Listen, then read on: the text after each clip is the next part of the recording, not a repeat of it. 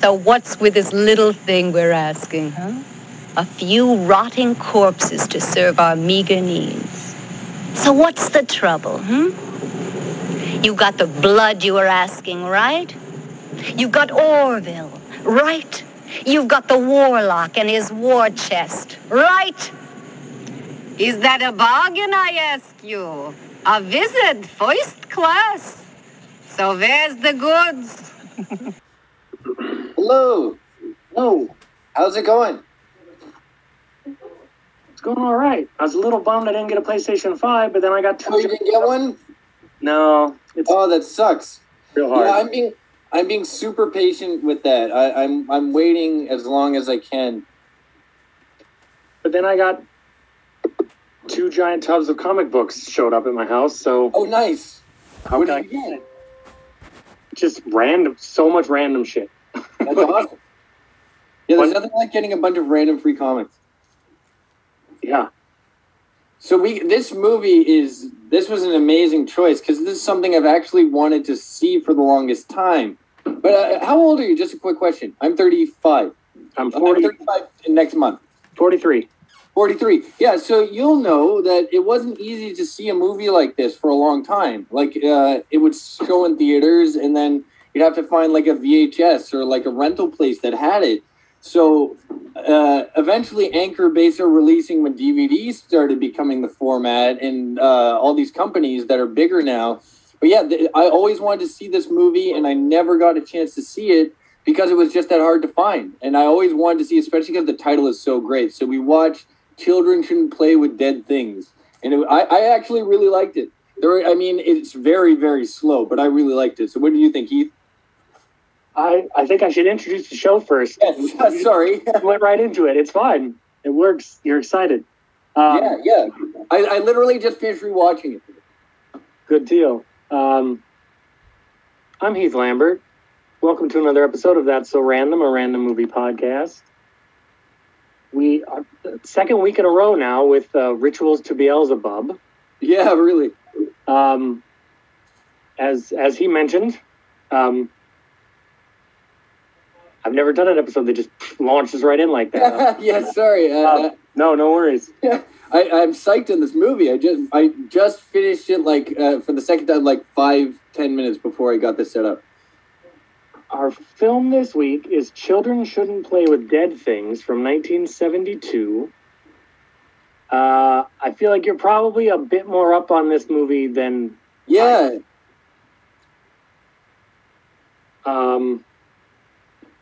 It wasn't really my cup of tea.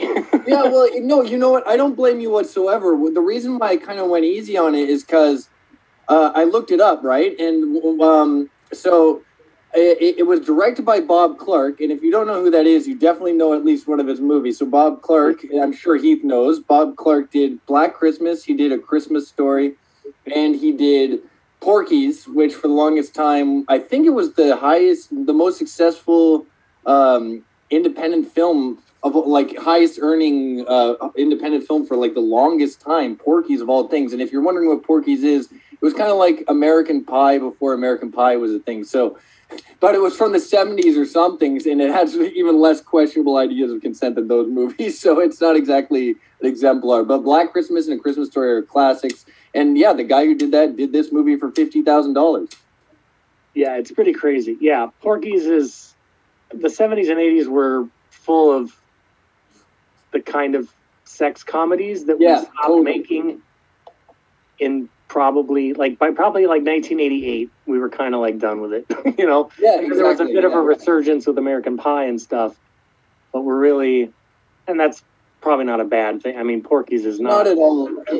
Yeah, even American Pie was probably much more tame, even though it's pretty it compared to some of these movies. Like Porky's, Revenge of the Nerds, for example. Isn't the big victory in that movie? He sleeps with the girl by pretending to be another guy. That's the kind of movie that we're talking about with Porky's. So you may want to skip Porky's, but Black Christmas, Christmas Story. But we got to talk about this one that we just watched because it was something else. Well, but we can put some context on it. Absolutely. It's wild to think that the guy who made Christmas Story made... It is. Yeah, he made Black Christmas and Christmas Story. That's just mind blowing to me. I feel like this movie might be the reason we have the meme about theater kids are the worst. Oh yeah, well that's definitely what this movie's about for sure. That's my theory, because that's one of the reasons why I went easy on it, is because I've made movies with my friends. Like I'm always volunteering for their movies and stuff. So I've been on a set, and I've never had an asshole director like in this movie or anything like that. But I know that experience of like you go out with your friends and you're goofing around and you don't know what's going to happen. And this I felt like was very much a parody of that experience, because the guy who plays Alan, the main character, who's like the asshole director, he's the guy who also did the makeup and he like co-wrote the movie and stuff. So I feel like he was very much sort of in on the joke here, but at the same time, this is not a very good movie. So the joke didn't entirely land, you know, like, because there's an idea there for sure. Because he looks like Charles Manson, this character, like, and they did that on purpose for sure. He looks like, what I wrote in my notes is he looks like if Fandral from the Warriors 3, like Fred from Scooby-Doo. Well, the thing is, he even at one point refers to the other characters as his children or something like that. So they're definitely, and we'll get into the plot, but he's invoking Satan, all that stuff. Like, they're definitely going for a Manson vibe, because this is like 3 years after Charles Manson. Well, and speaking of the time frame, one thing I wanted to get into was, we watched this now, and so much of it is like, oh God, I've seen this a million times. You're boarding up the windows and zombies are breaking in. Exactly. But the thing to consider is that in 1972, when this came out, and I looked, and it's probably not the most exhaustive list, but I looked at IMDb's list of zombie movies, all of them, you know, and there's only 2 zombie movies between Night of the Living Dead and this. Well, that's something I'm pretty fresh and new, kind of. Well, that's what I was thinking the entire time I was watching it, because we sort of take zombie movies and stuff for granted. To be honest, like as the genre as a whole, I'm so zombied out. I admit, like, to get on my soapbox a little bit here. When I was younger, there weren't so many zombie movies, and to me, it sort of all peaked with Shaun of the Dead, where that was like the first really funny, leans into it satire of zombie movies. But now there's so many different parodies of zombie movies. There's so many different zombie TV shows.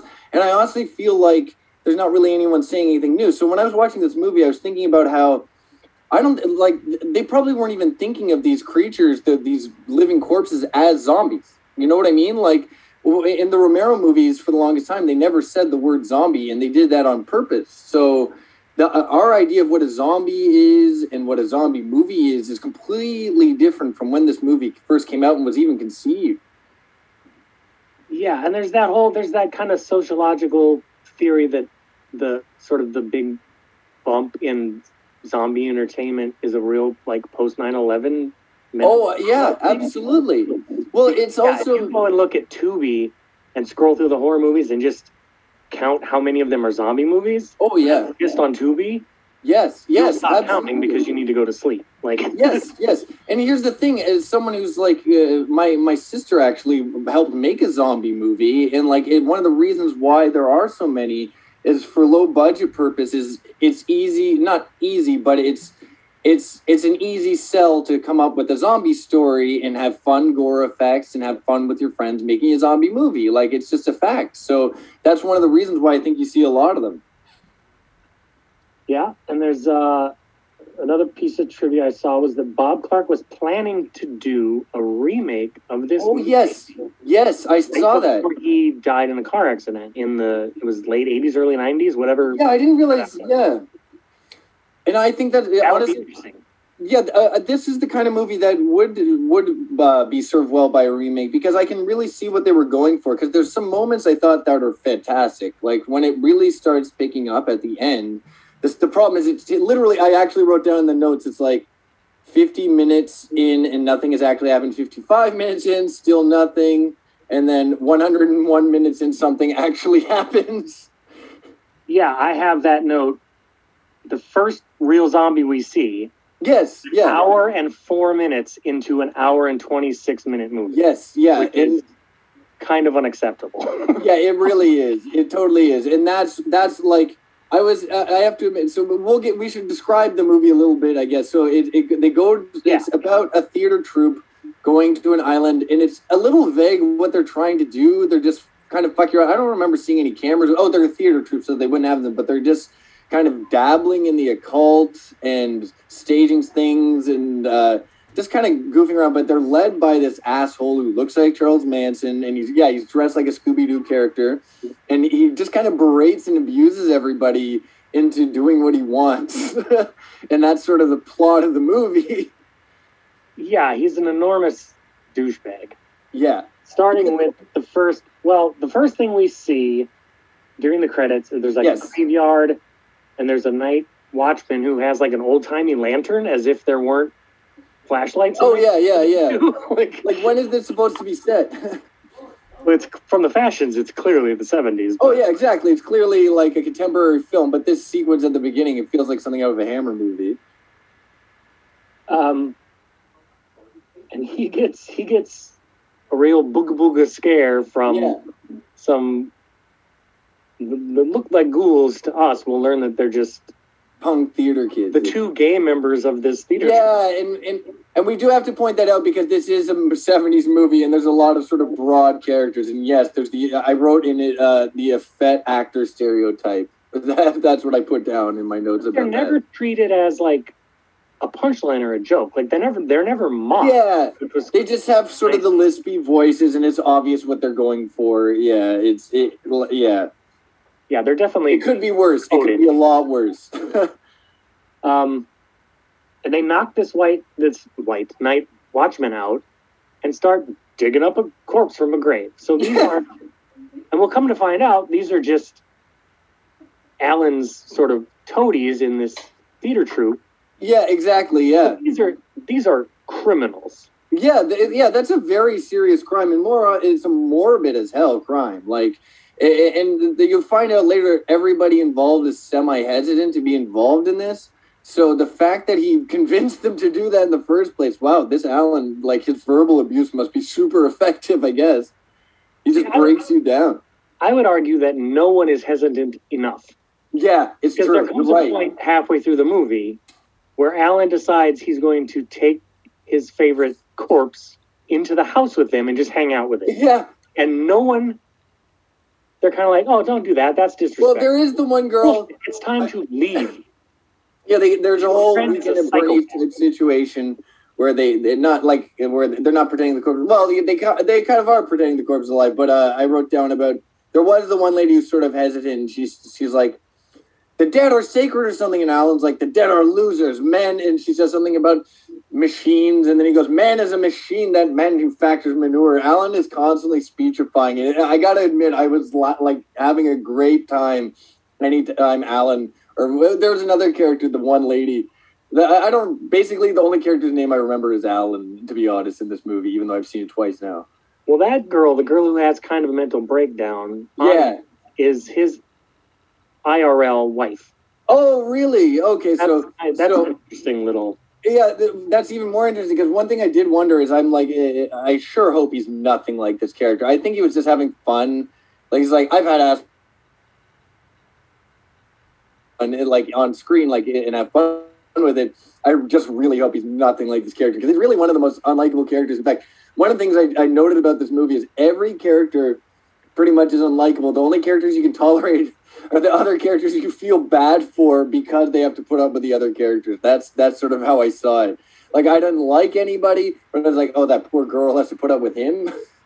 That's basically my take on every character except Alan in this movie.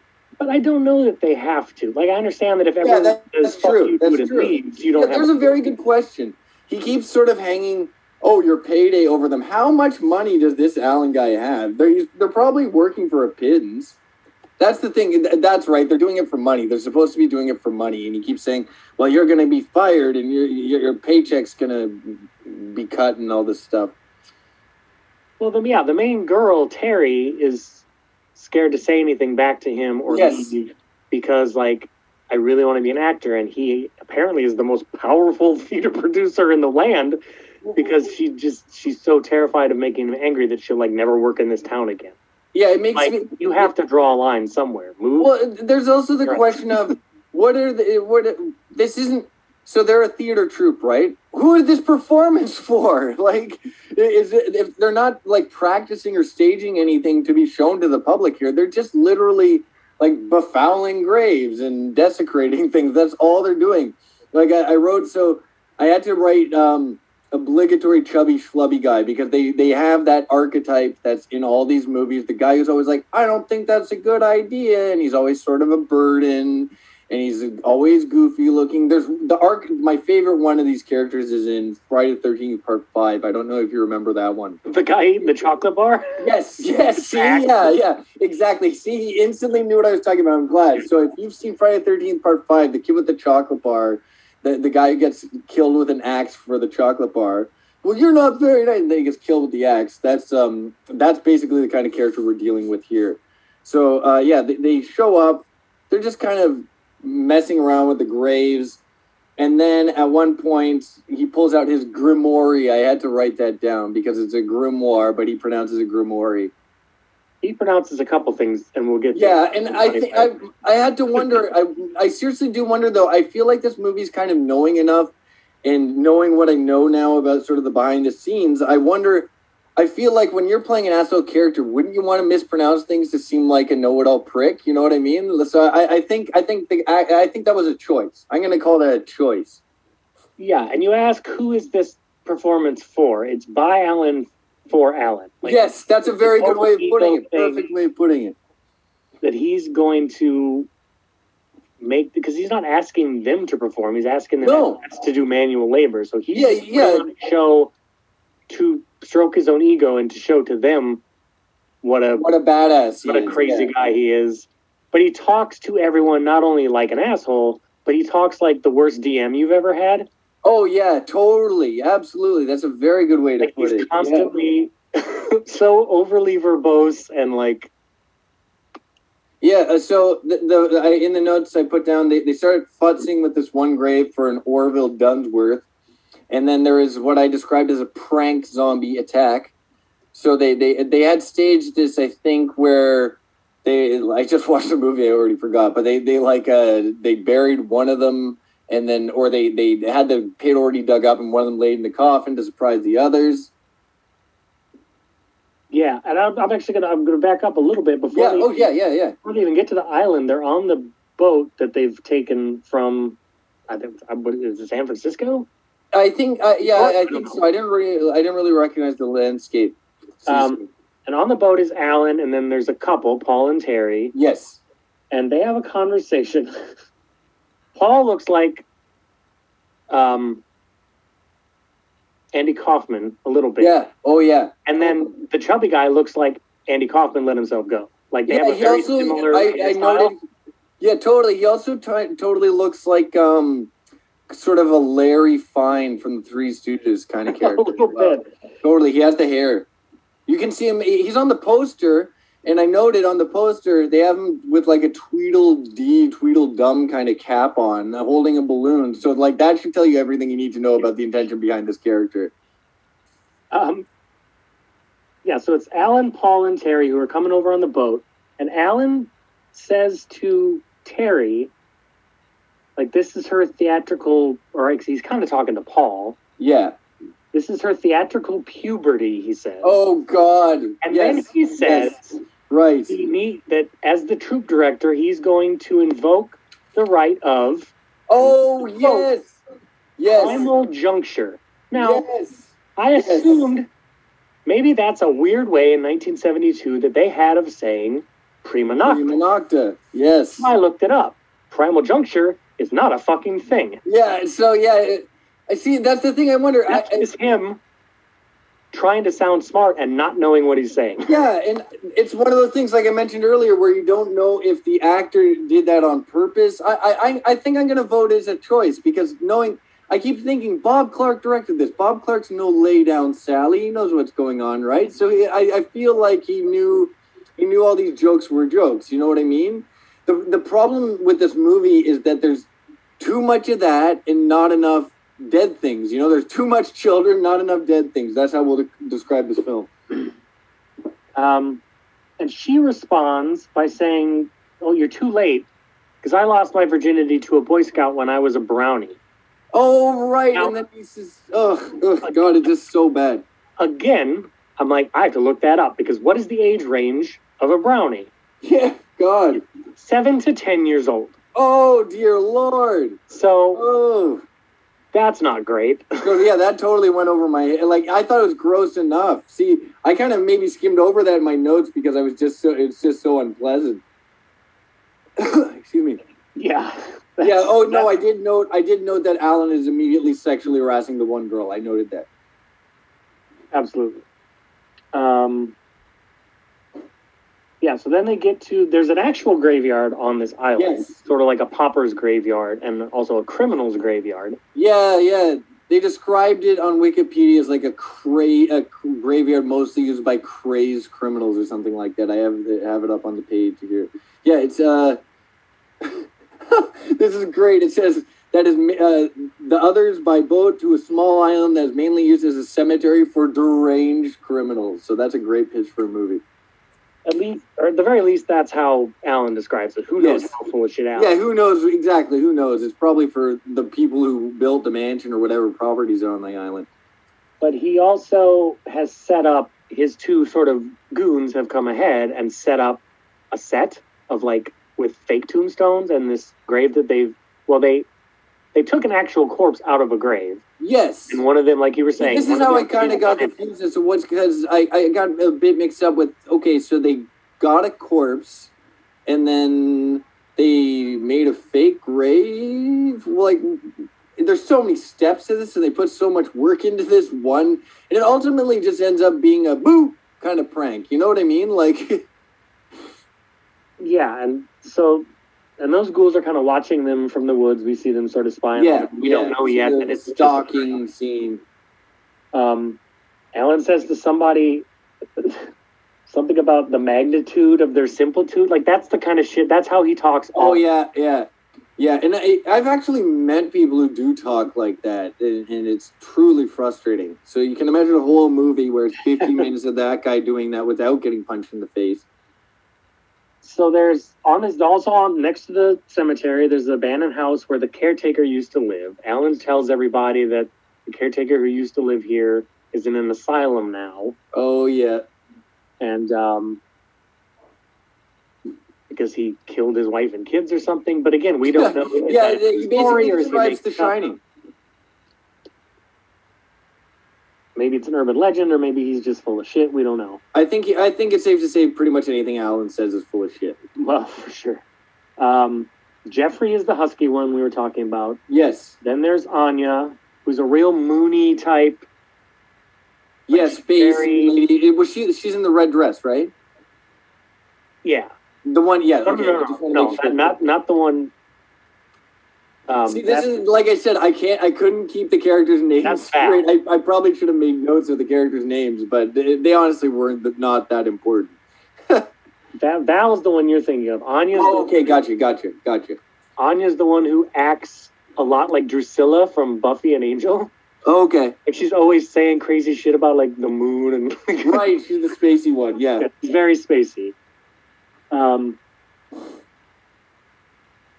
Yeah, so there's the coffin with the fake corpse in it that's actually... Roy and Emerson are the name of the two gay guys. It's one of them in the coffin. And he asks Jeffrey to get the body out. Yes. No! Jeffrey?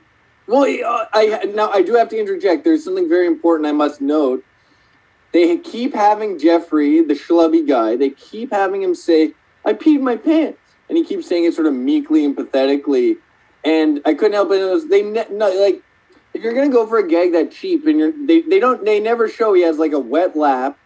And I'm not asking for like a money shot, but the point is, it almost feels conscious in the way that they don't show it, because they keep showing him from the waist up for like, I noticed this because he keeps saying, "I peed my pants." I peed like a whipped dog.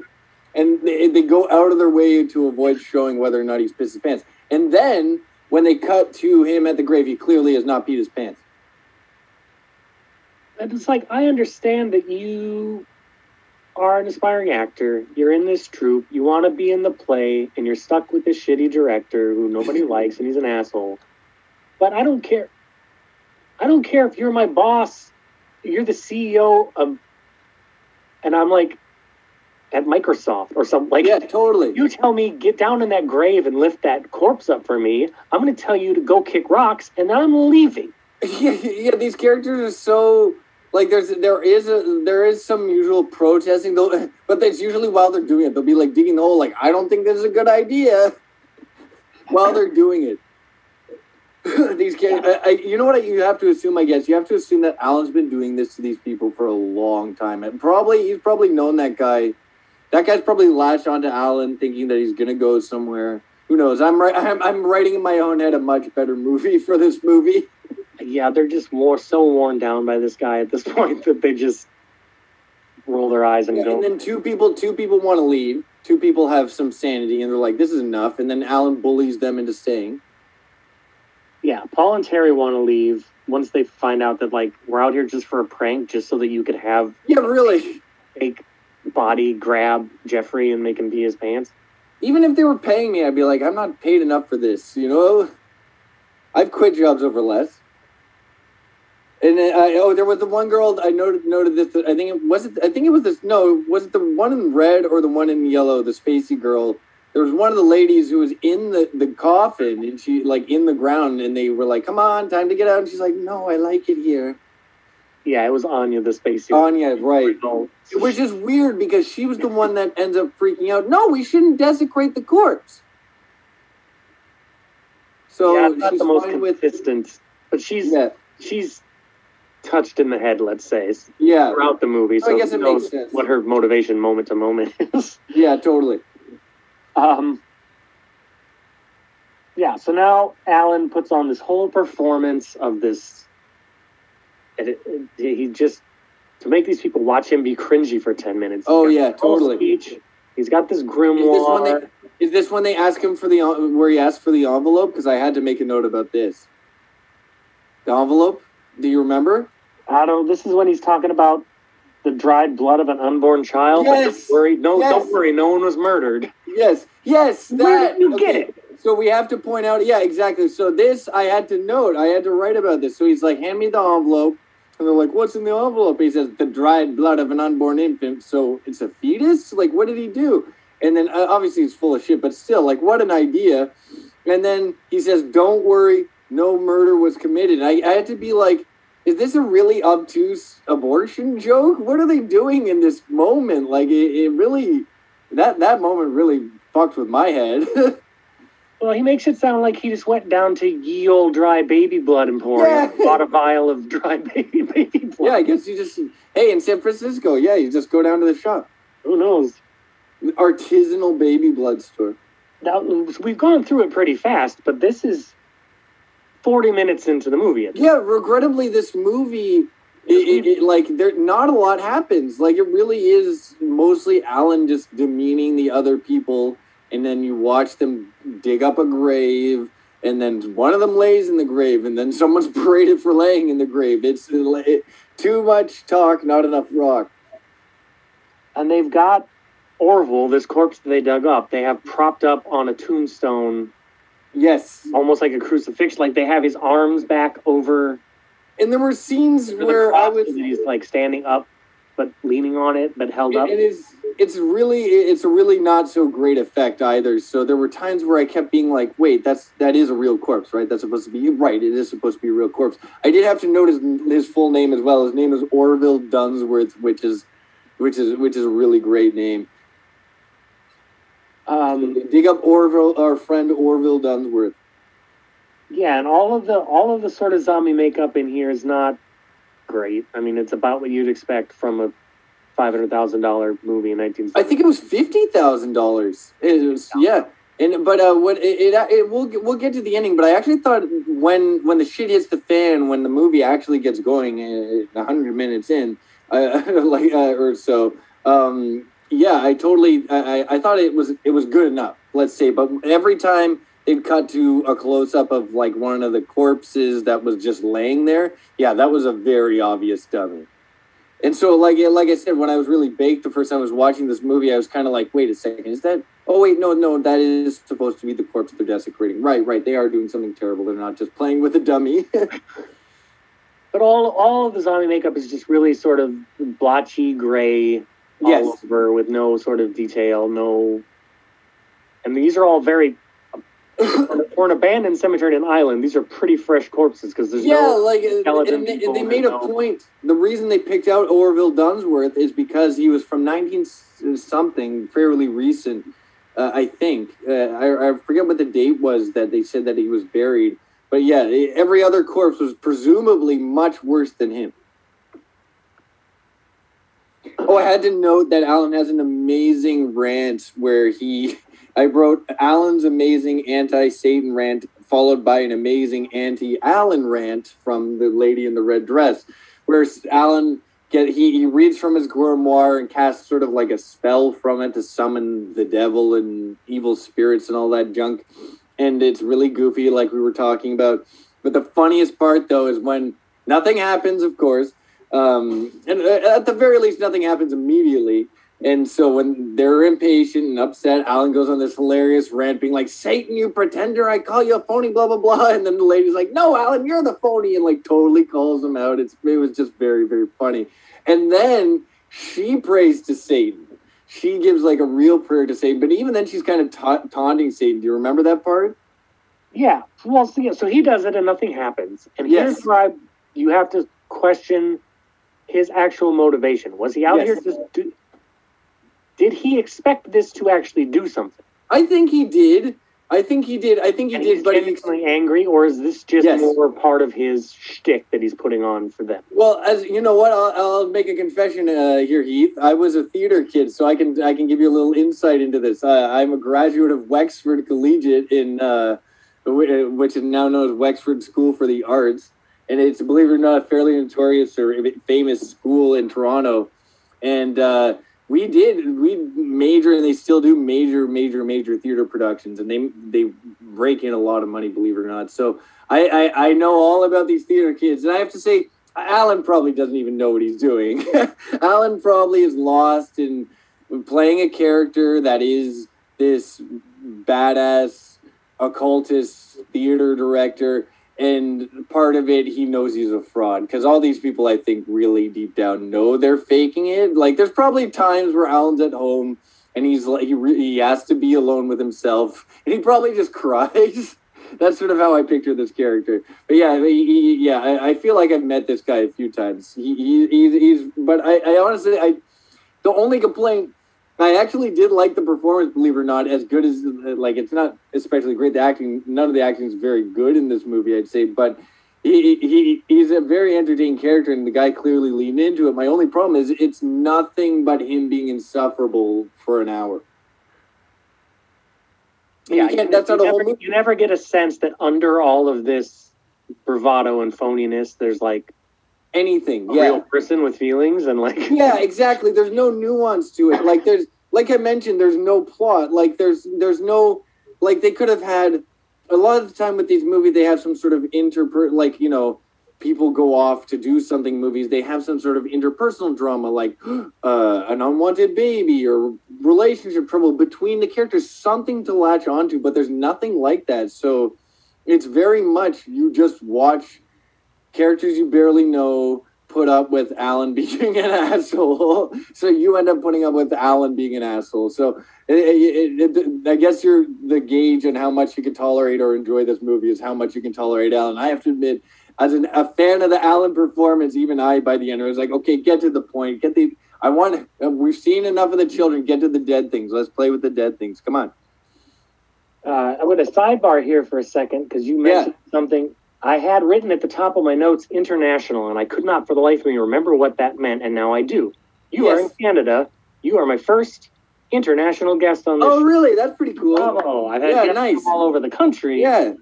And Toronto's a pretty great movie town because they shoot so many fucking movies there. If you've ever seen a New York in a movie, it's more than likely Toronto. Yeah. Just a recent example of The Boys. The Boys, you can very clearly see it's Toronto, at least if you live here. Well, and tons of TV shows. Oh, yeah. Oh, I did extra work for like a summer, and to be honest, it wasn't for me. But yes, I'm a big movie guy, so that's why Heath and why I'm doing this with Heath. But just for some context, I like I mentioned before, like I have been on like independent sets, and there's a movie called The Dirties people may have heard of, and I was an extra, and I actually have an IMDb page, but I'm not gonna tell people where to find it because that's a bit of a secret. I'll send it to you, Heath. But yeah, basically I went to that high school, and then from that high school, a lot of people I knew went on to make a bunch of stuff, and so I'd always mention them, be like, hey, if you need people to volunteer, whatever, and I'd always volunteer. So I've been like killed in one of my friends' TV web series and things like that. It's a lot of fun. So that's one of the things that I really did connect to in this movie is that not only did I understand sort of the idea of like the drudgery, because in a lot of ways, you did point out, like, why are these characters doing this? Like, why are they digging up graves and why are they doing all that shit? And, I actually could understand a little more, and this is going to sound awful, if they had a camera. You know what I mean? Like, if they had a camera, you could at least go, they're doing this for an audience. They're going to go then release the video or the film or whatever, and this is going to be something. But they literally just go and scare each other once, and then that's it. That's the whole movie, and then we'll get to what happens next. That was a lot of work and effort to go to scare one person. And exactly. It's not even like prototype or Jackass that you're filming, and you're going to put it on. Yes. See, if they did have, if they came out after the scare said like, oh, wait till you see how scared you looked on camera. You looked like a goofball. We're going to put this. We're going to leak this somewhere. Or we're going to have it at a film festival, something like that.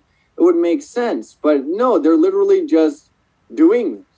So there's not even any like tangible motivation here. No, it's just Alan jerking himself off and making yes. And I really do have to invoke the Manson comparison again, because I really do think that might have been what they were going for. Like, these are his followers, for better or for worse, and they're stuck with this asshole, this lunatic.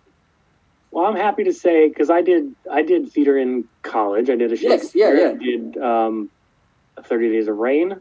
Yeah. I never met anybody like Alan, so that's good. Yeah, well, I in high school, I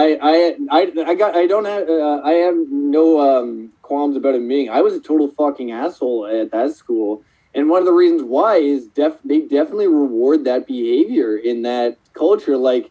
And the reason why I was such an asshole is because I'm good at like a zinger, like a witty retort or whatever like that. So they'd eat it up, and we'd implement stuff like that into the shows or whatever. So it definitely is a very sort of mean and unforgiving environment. And there definitely are sort of those climber people who will like stab you in the back and like sabotage your audition, stuff like that. So the way I'd put it is I used to joke that and it's still true, it's totally true, that I used to go to school and wonder why it's nothing like TV until I went to that school. And no joke, it was like being on Dawson's Creek or something like that. If I had to make a comparison now, Dawson's Creek used to be the comparison, but now the comparison I make is Glee. It's like it was. And if you want to know what the school is, if you want to know how big this, Nina Dobrev graduated from the school, just for an example of one of the people. So I don't care who she is. She went at the same time I did, but people will know her. But yeah, that's sort of the background I came from. So that's sort of why I connected to that part of this movie. So yeah, so he does his and it fails, and then he sort of curses Satan. And Val's like, no, that's not how you do it. Here's how you do it. And she really gives the performance better than his. But then she also switches into, because she's trying to be funny and make fun of him. She switches into like Jewish grandma voice. Yeah, some sort of it where she's like, come on, raise the dead. What's the big deal? Like, that was I can't do the voice very well, but.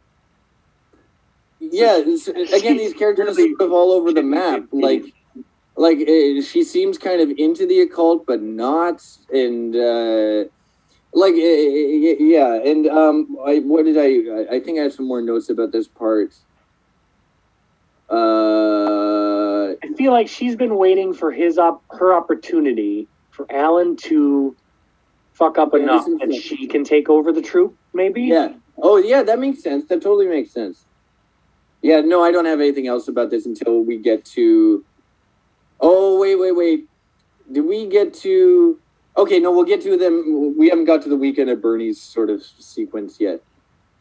No, yeah. So so that happens. Alan's all pissed off. So at this point, the whole group, you are free to stop listening to Alan now. Yes. But he says, come on, we're going to grab Orville, we're going in the house. Grab this corpse. And everybody's like, all right, I guess. No fucking way. Now, the one girl is really hesitant. There is the one girl. The one girl is very like, no, we can't do this. It's so wrong. And if that does sound like a very poor impression of a woman, I apologize, but that's very much the archetype this character fits. Like no, we can't do this. This is a bad idea. Guys, you know that character in like every horror movie. There's always the one character in the woods is like, no, we should go back. I'm getting scared, or they can't handle it. Oh, you mean the smart one? Yeah. But here's the problem. They always frame that person as unreasonable and like a goofball, like, because they definitely made her annoying in this movie. I don't know if that was on purpose, but she was definitely annoying. And they always do that. And I think it's kind of to trick the audience into wanting you to like, no, shut that person up. I want to see what's going to happen next. So he gets Jeff and Roy to carry this body into the house. And he puts on this... his ritual thing didn't impress anybody, but he still isn't turning his shtick off and calling it a night, because now he's putting on this wedding with him and this corpse. Yeah, it's almost like he's holding up for him.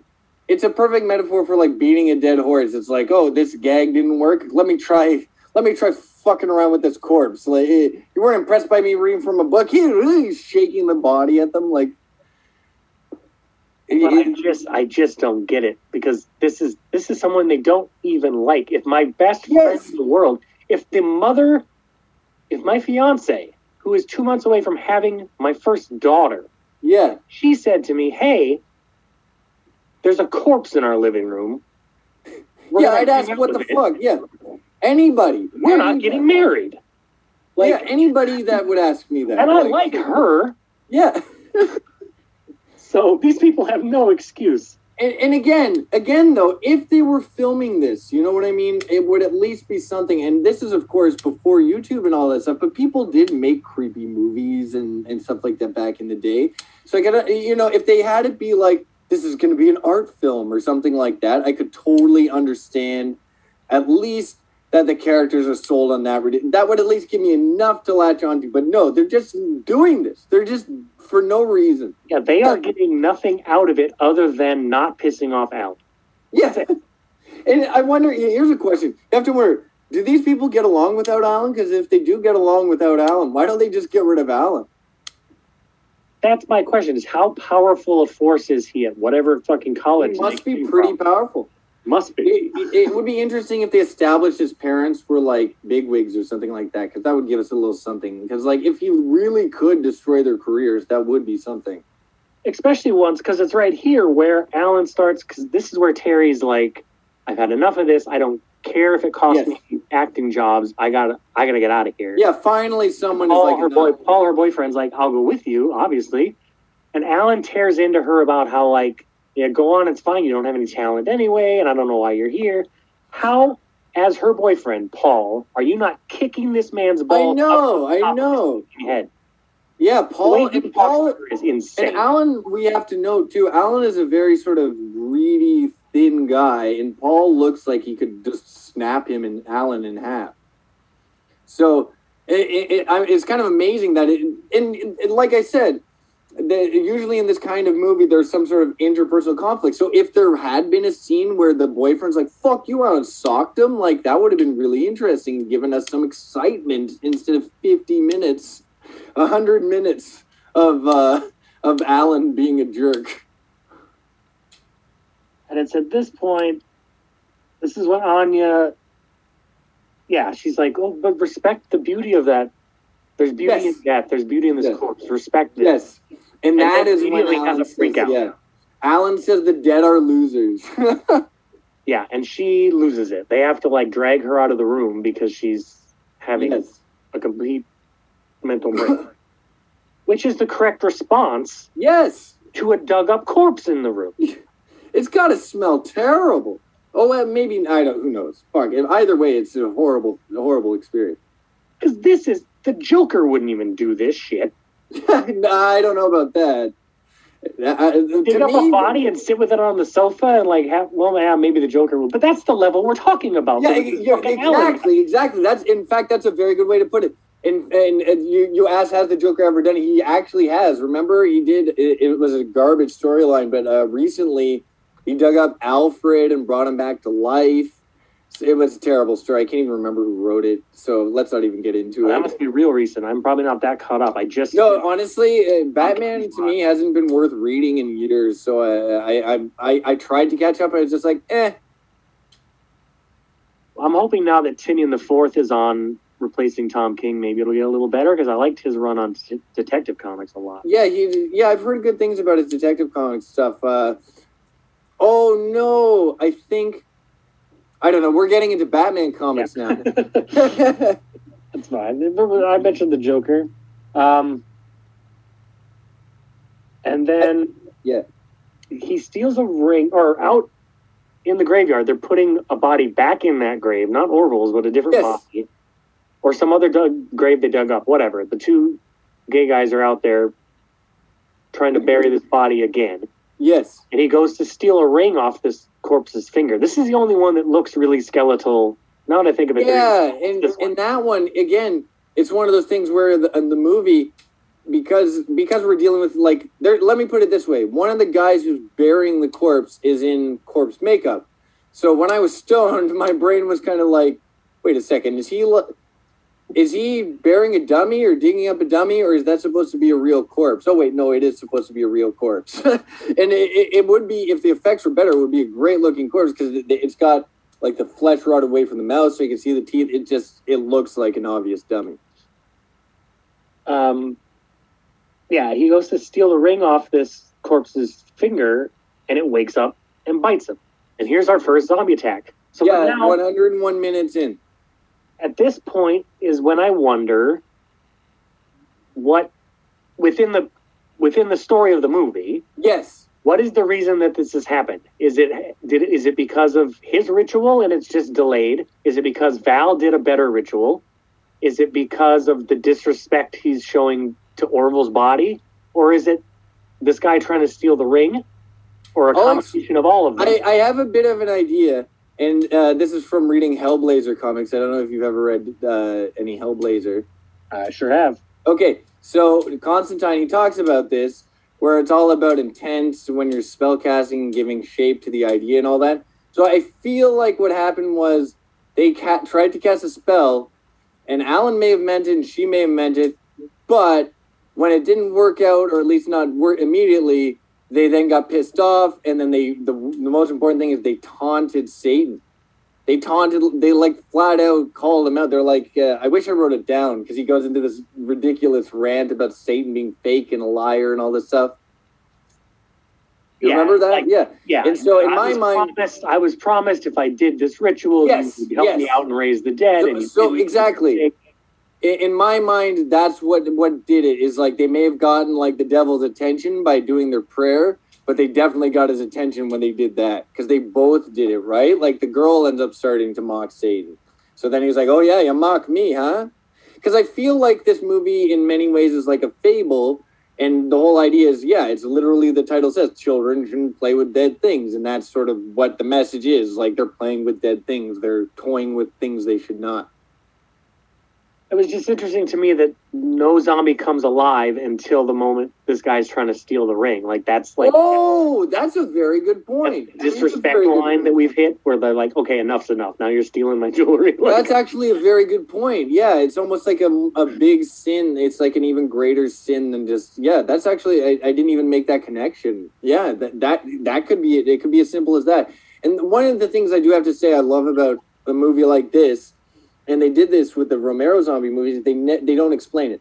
So you do have to wonder. So they give you a couple of solutions. Was it the ring, or was it Alan's prayer, or was it Alan taunting Satan? What works? So that is one of the parts of the movie that I think worked really well. And and I think they cut away, in and obviously that was for budget reasons. They didn't want, but I have to say that one, like I said earlier, when this movie really starts to get going, I thought it was really effective. And one of the things they did was they would cut away just when things got really bad. So like your mind did a lot of work going like, oh my God, what happened next? And we'll get into some of the things that happen afterwards. But I think immediately after that is that they're not the shot, and I had to write down amazing shot of the rising corpses, because that was a great shot. There's just a shot of the graveyard and the bodies rising out of it. Yeah, because it's actual people like buried under the dirt, digging themselves out, low budget, but it works so good. Pretty well. What doesn't work is the score that's over the top of this scene, because it goes on for, it's a pretty long scene. It's 2 or 3 solid minutes of these corpses rising, and the score that's over it is this really grating. Yes. Like, I love that. I really love that. Kind of, and I suppose it's supposed to be off-putting. Yeah. And I found it very, very off-putting. Yes, yeah. No, I thought that was a fantastic scene, at least on a visual level. Like I said, there's a lot of, and I can tell, like, that they clearly only had enough money to pay off this one big sequence, right? Like you said earlier, I in fact, I'll pull it up right now because I made sure to have this to reference. Yeah, $50,000. So that whole sequence there was probably most of their money. Like not even that one shot, because they had all of those extras and they had to bury them and then had to get them climbing out. Like that's a lot of setup. And it's a night shoot. Yes. More expensive. And that's it gets very effective, I felt, from this point on. Like the rest of the movie, your mileage will vary definitely, but this part of the movie I think turned out like fantastic. So the first zombie attacks, it doesn't actually kill Roy or Emerson, whoever it was that was there. The first person to actually die is the caretaker who they had tied up to a tree because he can't run away. Yes. So zombies. And I lost track by the end of this movie because we hadn't seen him in so long. I lost track of who the fuck that even was supposed to be. I was like, who's this guy tied to the? Oh yeah. So I'm glad you remind me. So that's actually a great part too. So they tied up this guy to the tree, presumably to keep him out of the way while they desecrate the island. And they don't even party. That's another thing. If they were all getting drunk and like egging each other on or something like that, I can understand a little more. If they were like, oh, you're a wuss and getting you know what I mean? If they had like that lack of hesitation that can come from getting totally drunk, then I could totally understand a little more of these characters doing all these terrible things. But no, they're just all sociopaths, I guess. So this poor bastard is tied to a tree, and all the zombies I didn't even want to call them zombies in my notes because, like we mentioned earlier, this is before zombie movies were really a thing. And so the first corpse is like the poor bastard is tied to a tree and all the corpses close in on him. And again, they cut away just as they really enclose and encircle him. And I thought that was so good because I thought it was going to be like a Romero zombie movie where we get to see what happened, wherein you see all that horrifying gore and stuff like that. But I thought it ended up being a lot more effective that we didn't. And also, having not really known anything about this movie before, in the back of my head, I was kind of wondering, okay, is this going to be like April Fool's Day or something where we get to the end and we turn out this is part of the prank too? Yeah. Like, really elaborate shit, and Alan's going to be like, haha, gotcha. Yes. No, it's not, but I wondered that.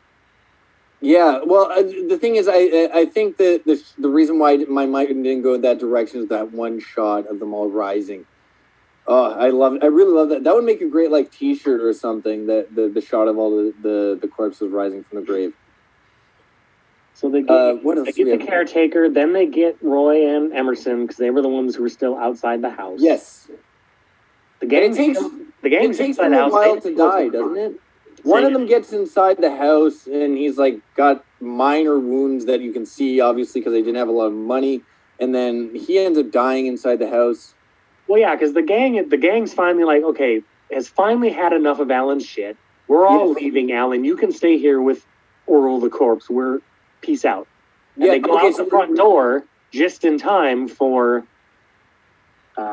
Emerson, whichever one it is, Emerson, to run up to them covered in blood and dying because he's been bit. Yes. And to see the zombies coming out of the trees, and then they're like, oh shit, back in the house. Like, and we should note, you pointed out that he got bit.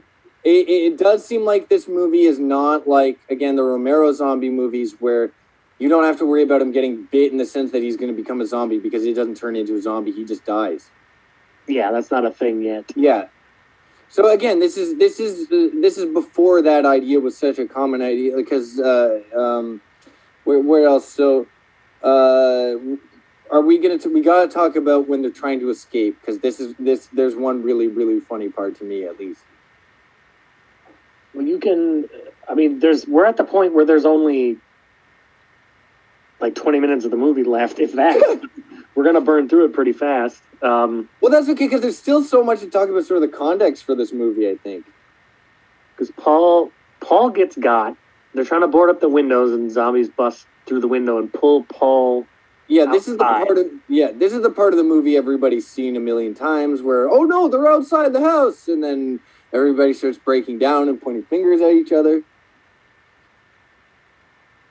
And they look outside and see it's kind of really the only quote unquote gory part. Yes. There's a lady zombie kind of eating. I wouldn't say eating Paul's guts. There's a bunch of really fake blood on him, and she has some on her mouth, and that's it. And I thought that was such a creepy shot because they did it really well where it's pitch black, you can't see anything, but you can only see what is in her flashlight. So then the flashlight pans over from the left, and then it centers on that, and I thought that was a really effective shot. And then, so Terry's freaking out because that's her boyfriend, and she immediately gets pulled out the window right behind him. So our couple, the only two maybe semi-likable people in the movie are the first two to bite it. So yes, exactly. Goodbye them. Then there's something about a counterspell. Oh, yeah. And he tries an unsuccessful plea to Satan. That's what I described it as. Because I wrote counterspell, psych. I don't know what that means. I think she's like, isn't there a counterspell in the book? And he reads it. And then he gets mad. He gets mad that it doesn't work. At least that's how I remember it. And there was one bit that did happen earlier. So for some reason, I think it's to like lure the zombies away from another door. They like open the front door and they just walk right out into the zombies. Did you remember that? They make like no attempt to defend themselves. Like once the zombies close in closer, they start fighting back. But it's like in a video game where your controller gets stuck and you accidentally walk into like the enemies or something. They open the door, then they bait all the zombies, but their way of baiting them is not in any way defensive or protective. They just stroll right out and like within full arm's reach of the zombies. And I laughed as soon as I saw that. I was like, they're like, okay, are you ready? Yeah, let's go. And then they open the door and go right into them. And then they instantly start going like, oh no, we're struggling. It's like, of course. You should have like thought of like you should have had something between you and the something. I think they brought out like pool skimmers or something, but they did not use them. They just walked straight out. It totally broke the tension for that moment. Yeah, it's a real half-assed escape attempt. They didn't try to like lead them away from that door or something. You drew them. I don't know what they were thinking. I do not know what they were thinking. Well, they don't know what zombies are, so. Yeah, that's true. Yeah, it's at that point that Val and Jeffrey get got as well. So the last two we have left are Alan and Anya. And this is my favorite part of the movie. This made me legitimately laugh. Yeah. Anya and Alan are trying to go upstairs, and the zombies have flooded into the house now, and they're coming up the stairs towards them. And Alan pushes Anya into the zombies, like, here, you can have her. I love that. And one of the zombies looks at Alan like, the fuck did you do? I didn't catch that. Go back and watch it. One of the zombies looks up at Alan like, what? I have to say, I did note that part, and I wrote, Alan throws the girl to the corpses. I wrote down so good. Because it's like such a bastard thing to do, and I thought that was so perfect for the character.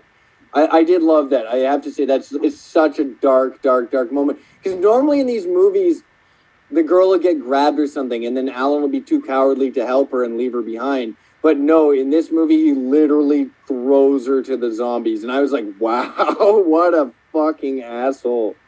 Oh, I did have to note when they do get outside the house and they start running. The corpses ambush them.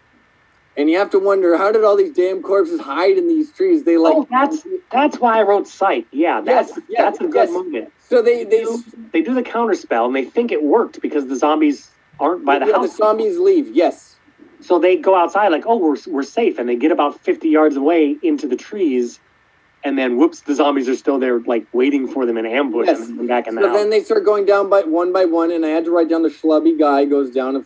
Tweedledee, Tweedledum has to go down first, and then Alan and the girl are the last two people to make it, and then Alan consciously throws the girl to the zombies. But yeah, go back and watch that scene and pay. There's a zombie on the right-hand side of that. That's great. Of the stairs of that group of zombies. It's a guy. Nice. And when he throws Anya into the zombies, looks up at Alan like, I can't believe you That's amazing. And here's what I like about that is this movie makes very clear these are intelligent like corpses because they tricked the people. And we got to get to the ending. We'll get to the ending, but the ending definitely proves these are intelligent corpses. Well, I mean, this pretty much is the ending. He throws Anya to them. He goes up in the room and tries to lock himself in. The problem is it's the room they put Orville in, and Orville's alive now too. Of course, Orville gets him, which is poetic justice. Yes. And then that's the end of the movie. Then we have credits, during which. Yeah, this is a fantastic sequence. So I'll let me describe it. So what you see is the corpses then get on the sailboat. And you see the city skyline in the distance. So the idea, obviously, is that they're then going to go and invade the city. And I fucking love that. I love that so much.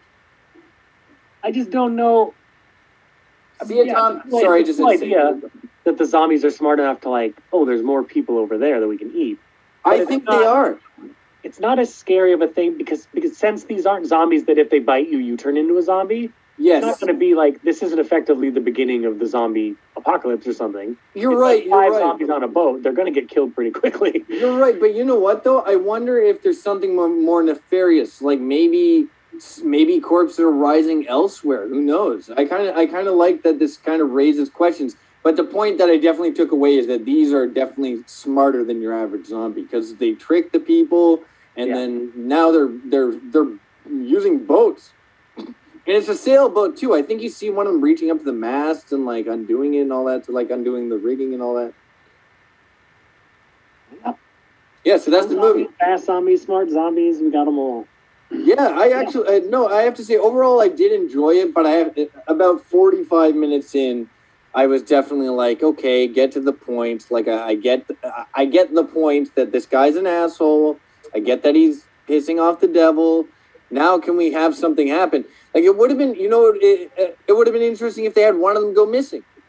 And then there would be a question of whether that's a prank or whether Alan's doing it. Then something to have some more tension because there was no tension for 90% of the movie. Or let's say like 80% of the movie. Yeah, I feel like it's worth watching as kind of this weird little artifact. It's not something I would probably watch again or yeah, but I suspect very much that this has a cult following, and it definitely does. I get it. Well, like I said, when I was a kid, I never got a chance to see that. Like when I say kid, I mean like even when I was like 15 or 16 in high school, and I was trying to track down all these movies. Like even seeing the Romero zombie movies could be hard sometimes because the DVD would be out of print or whatever the hell. So it really like. I watched this one on YouTube. It was available free on YouTube, so I watched it there. And so we live in an age now where all this stuff is so much more accessible, and in a lot of ways it starts feeling sort of less cult. You know what I mean? Like that sense of this being like something obscure and hard to find is kind of lost because back in the day, I would have to be at some random video store and see this on a shelf in like a used bin for $3.99, and that's how I'd see that movie. And now I just find it on YouTube. Like I was just looking up where to find it. It happened to be on YouTube. Yeah, it's a movie that I knew the title of. I had definitely heard that title and gone. It's such a great title. That's a fun title for a movie. It's very memorable. I didn't know anything about it. Yeah, well, it's a title that makes you wonder, and it's a bit misleading because it makes you like, of course, it makes you think of actual children, but there are no children involved in this film. They're all like in their 20s, I assume, these characters. Yeah, I was picturing more like a Pet Sematary situation. Yeah, and if you look at the artwork, let me just pull up the poster again to look at. You should see it on Wikipedia. It definitely has kind of a Funhouse. I don't know if you know that movie. I think Toby Hooper did it. Yeah, I can't show you on the screen, but it's got a very sort of cartoonish, silly look to it that might make you think it might be in that sort of direction, but it really isn't. And Wikipedia, I will point out, it does describe it as a horror comedy. So that makes me think that things like Alan saying Grimoire and stuff like that, those are definitely intended to be jokes. It's just fun. It's interesting that this early in the zombie, because again, it was 4 years after Night of the Living Dead. Yes, Bob Clark is already dissecting it. This thing isn't really even a genre yet.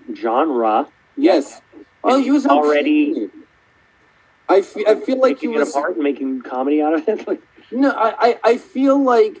Well, here's one thing. I've said this about in conversation with my friends and stuff. I say this a lot, that I find the reason why there's so many horror comedies is that it is very, very hard, especially on a budget, to make something scary. Because if you have an unconvincing effect, you're not scaring anybody, right? Like if you have a big monster in your movie and it comes out and it looks like shit, no one's going to be scared. So that's why it's easier to make a movie where you lean into the fact that the monster looks silly or that the effects are unconvincing, or you kind of laugh at the audience. And I feel like that's sort of what they were going with this movie. And so that's why I think I was a little bit easier on it, is because I sort of saw where they were coming from. Yeah, I can see that. It's certainly not amongst the worst movies we've watched. I would definitely, yeah. But, just pure entertainment wise, it's probably somewhere in the middle of the 20-some, almost 30 movies I've watched.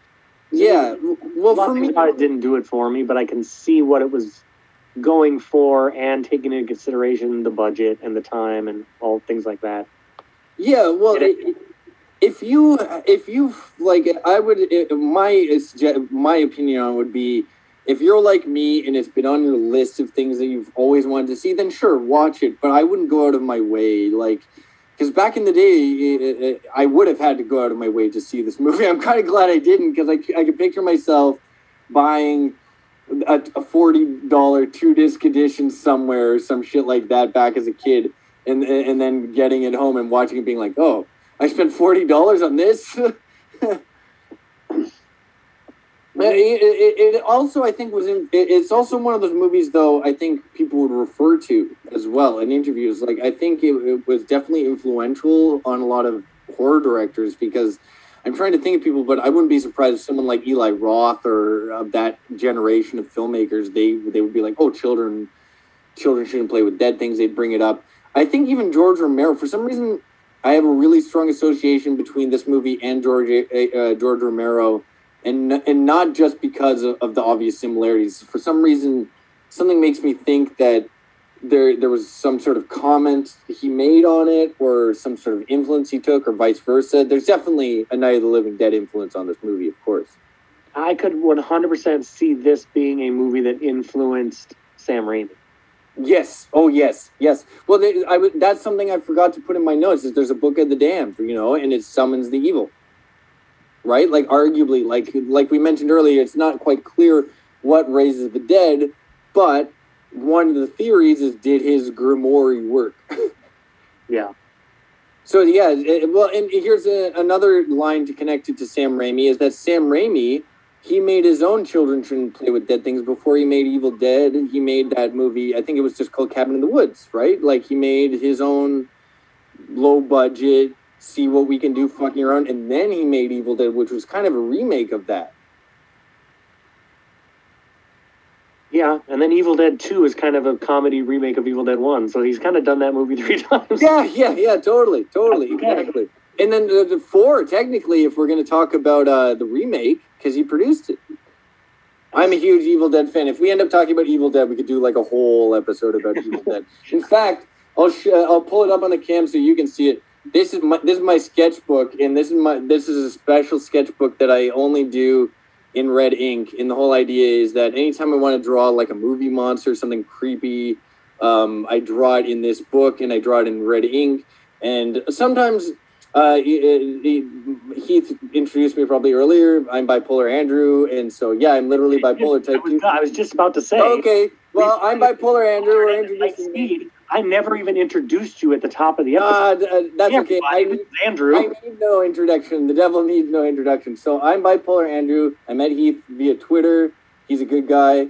And so just explain the sketchbook a bit. I've even shown it on Twitter, so I'll send you some pictures later, Keith. Heath. I'm sorry, tongue-tied. First one. So Heath, this sketchbook, anytime I want to draw like Leatherface or something like that, I draw it in there. And sometimes I'll like journal when I'm like really depressed. So then the whole idea though is like when you have a sketchbook, you really don't want people to be like peeking in it and like just flipping through it. So I tried to make it as creepy as possible. So one night I was making spaghetti and I was like, you know what? Let's have some fun. I was like slopping spaghetti on it. So when it dried, it really does look like something horrible happened with this book.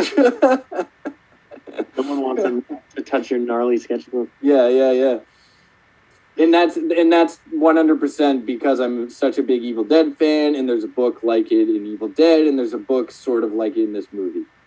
There's something about an evil book as a concept, you know what I mean? Like it really sort of captures your imagination. Yeah, last week's movie had it too. Oh, really? What movie? I missed last week's. What was it? Soul to Keep. Surprisingly good movie. Nice. It's on Amazon, and it's I have to listen to that. It has a grimoire and a ritual to Beelzebub and stuff. So excuse me, it's a grimoire. I learned this movie. My bad. It's that time of the episode where I push the magic button to find out what movie, completely at random from everything streaming, will be my movie for next week's episode. Oh, is that how? I just want to say, so that's how it works. Is from anything streaming, you just randomly pick. Yep. I was just wondering how you randomize it. That's really cool. Yeah, that's how. Yeah, if you look at the list of movies we've had on the show, why it's such a weird, eclectic mix. No, I love that. No, that's why. It could literally be anything. So, you're wicked. I'm pushing the button now. Drum roll, please. Next week's movie is... Oh, we're staying on horror 3 weeks in a row. I Didn't Come Here to Die. That's a great title. 2010. I want to see this movie now. 2010? Oh, as soon as I heard it was from 2010, I wasn't so impressed because if it had come out in the 70s, a movie with that title would be incredible. It is on Amazon Prime Video. Yeah, I Didn't Come Here to Die from 2010. That is everyone's homework for next week, should you choose to accept it. Oh, I'll be watching that. I forgot to mention earlier, Children Shouldn't Play with Dead Things is rated PG. Yeah, and you know what? It's mostly kind of suggestive dialogue, and if you think of, there's only the one unconvincing shot of gore, if you think about it. Yeah, and there's no swearing. Yeah. I mean, I think that joke about losing your virginity when you're a brownie should get you an R rating. It should get the writer questioned. But also in 1972, there wasn't a PG-13 yet, so you were either PG or you were R. Oh, that's really interesting.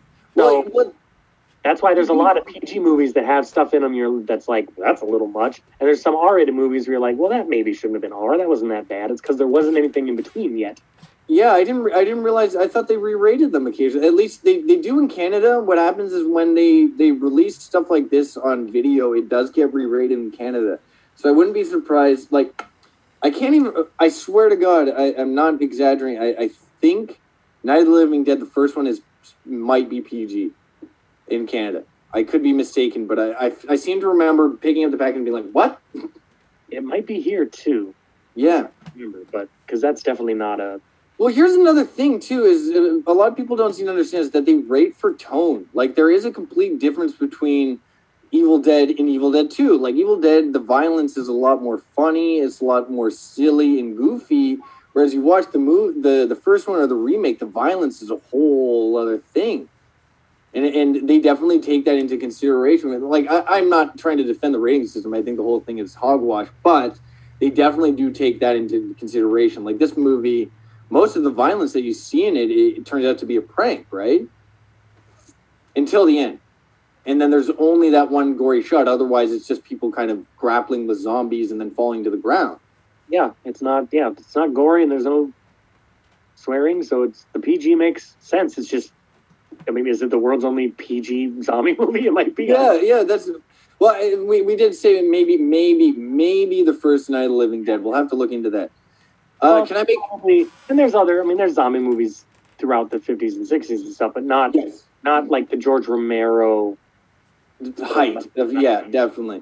Well, that there definitely was a change. So George Romero would mark the sort of turning point in the genre, and this was definitely one of the steps along the way. This movie here. Are we going to be wrapping it up? Yeah, I think that about does it. Where can people find you? So the easiest thing right now is probably on Twitch, and so it's twitch.tv, and then it's just Bipolar Andrew. What I've been doing lately, I don't know if you missed this, Heath. I started a movie club. Copyrights be damned, folks. So we're streaming pretty much whatever we want. I'm doing it with friends. Yesterday we did The Master of Disguise, that god-awful Dana Carvey movie. And so if you want to get an idea of what that's like, it's still up there. It's still up on my Twitch channel until the copyrights take it down. But that's not the point. The whole point is that we get together, we pick a movie, we talk about it, and we all have fun. Just because we all miss this experience. We're all stuck inside with the pandemic. So it's kind of fun to hang out with your friends and talk about a movie while you're hanging out. So that's exactly what we're going to be doing. So keep an eye on Twitch because that's where I'll be doing that. So again, Twitch, just look me up. It's Bipolar Andrew. Is that we got to do a movie, Heath? We got to pick. Yeah, we're not going to do it random though. We're going to pick one. That's how it works for this. So we'll talk about that after we finish recording it at some point. Absolutely. Do you want Twitter or anything, or just? I'm trying to avoid Twitter right now, so it's probably best I don't plug Twitter. Sure. So yeah, let's just stick to Twitch for now. Let's just say Twitter has been bad lately, and it's going to get even worse on Friday. Yeah, that's fair. All right, folks. This was awesome. We couldn't have had a better movie to talk about. Yeah, because I've wanted to see this for years. And now we've done it. Yeah, you gave me an excuse, Heath. Thank you, buddy. No problem. I've been Heath. He's been Andrew. Next week's movie, again, I Didn't Come Here to Die on Amazon Prime. Goodbye and have a good week, everybody. All right. Night, folks. We did it.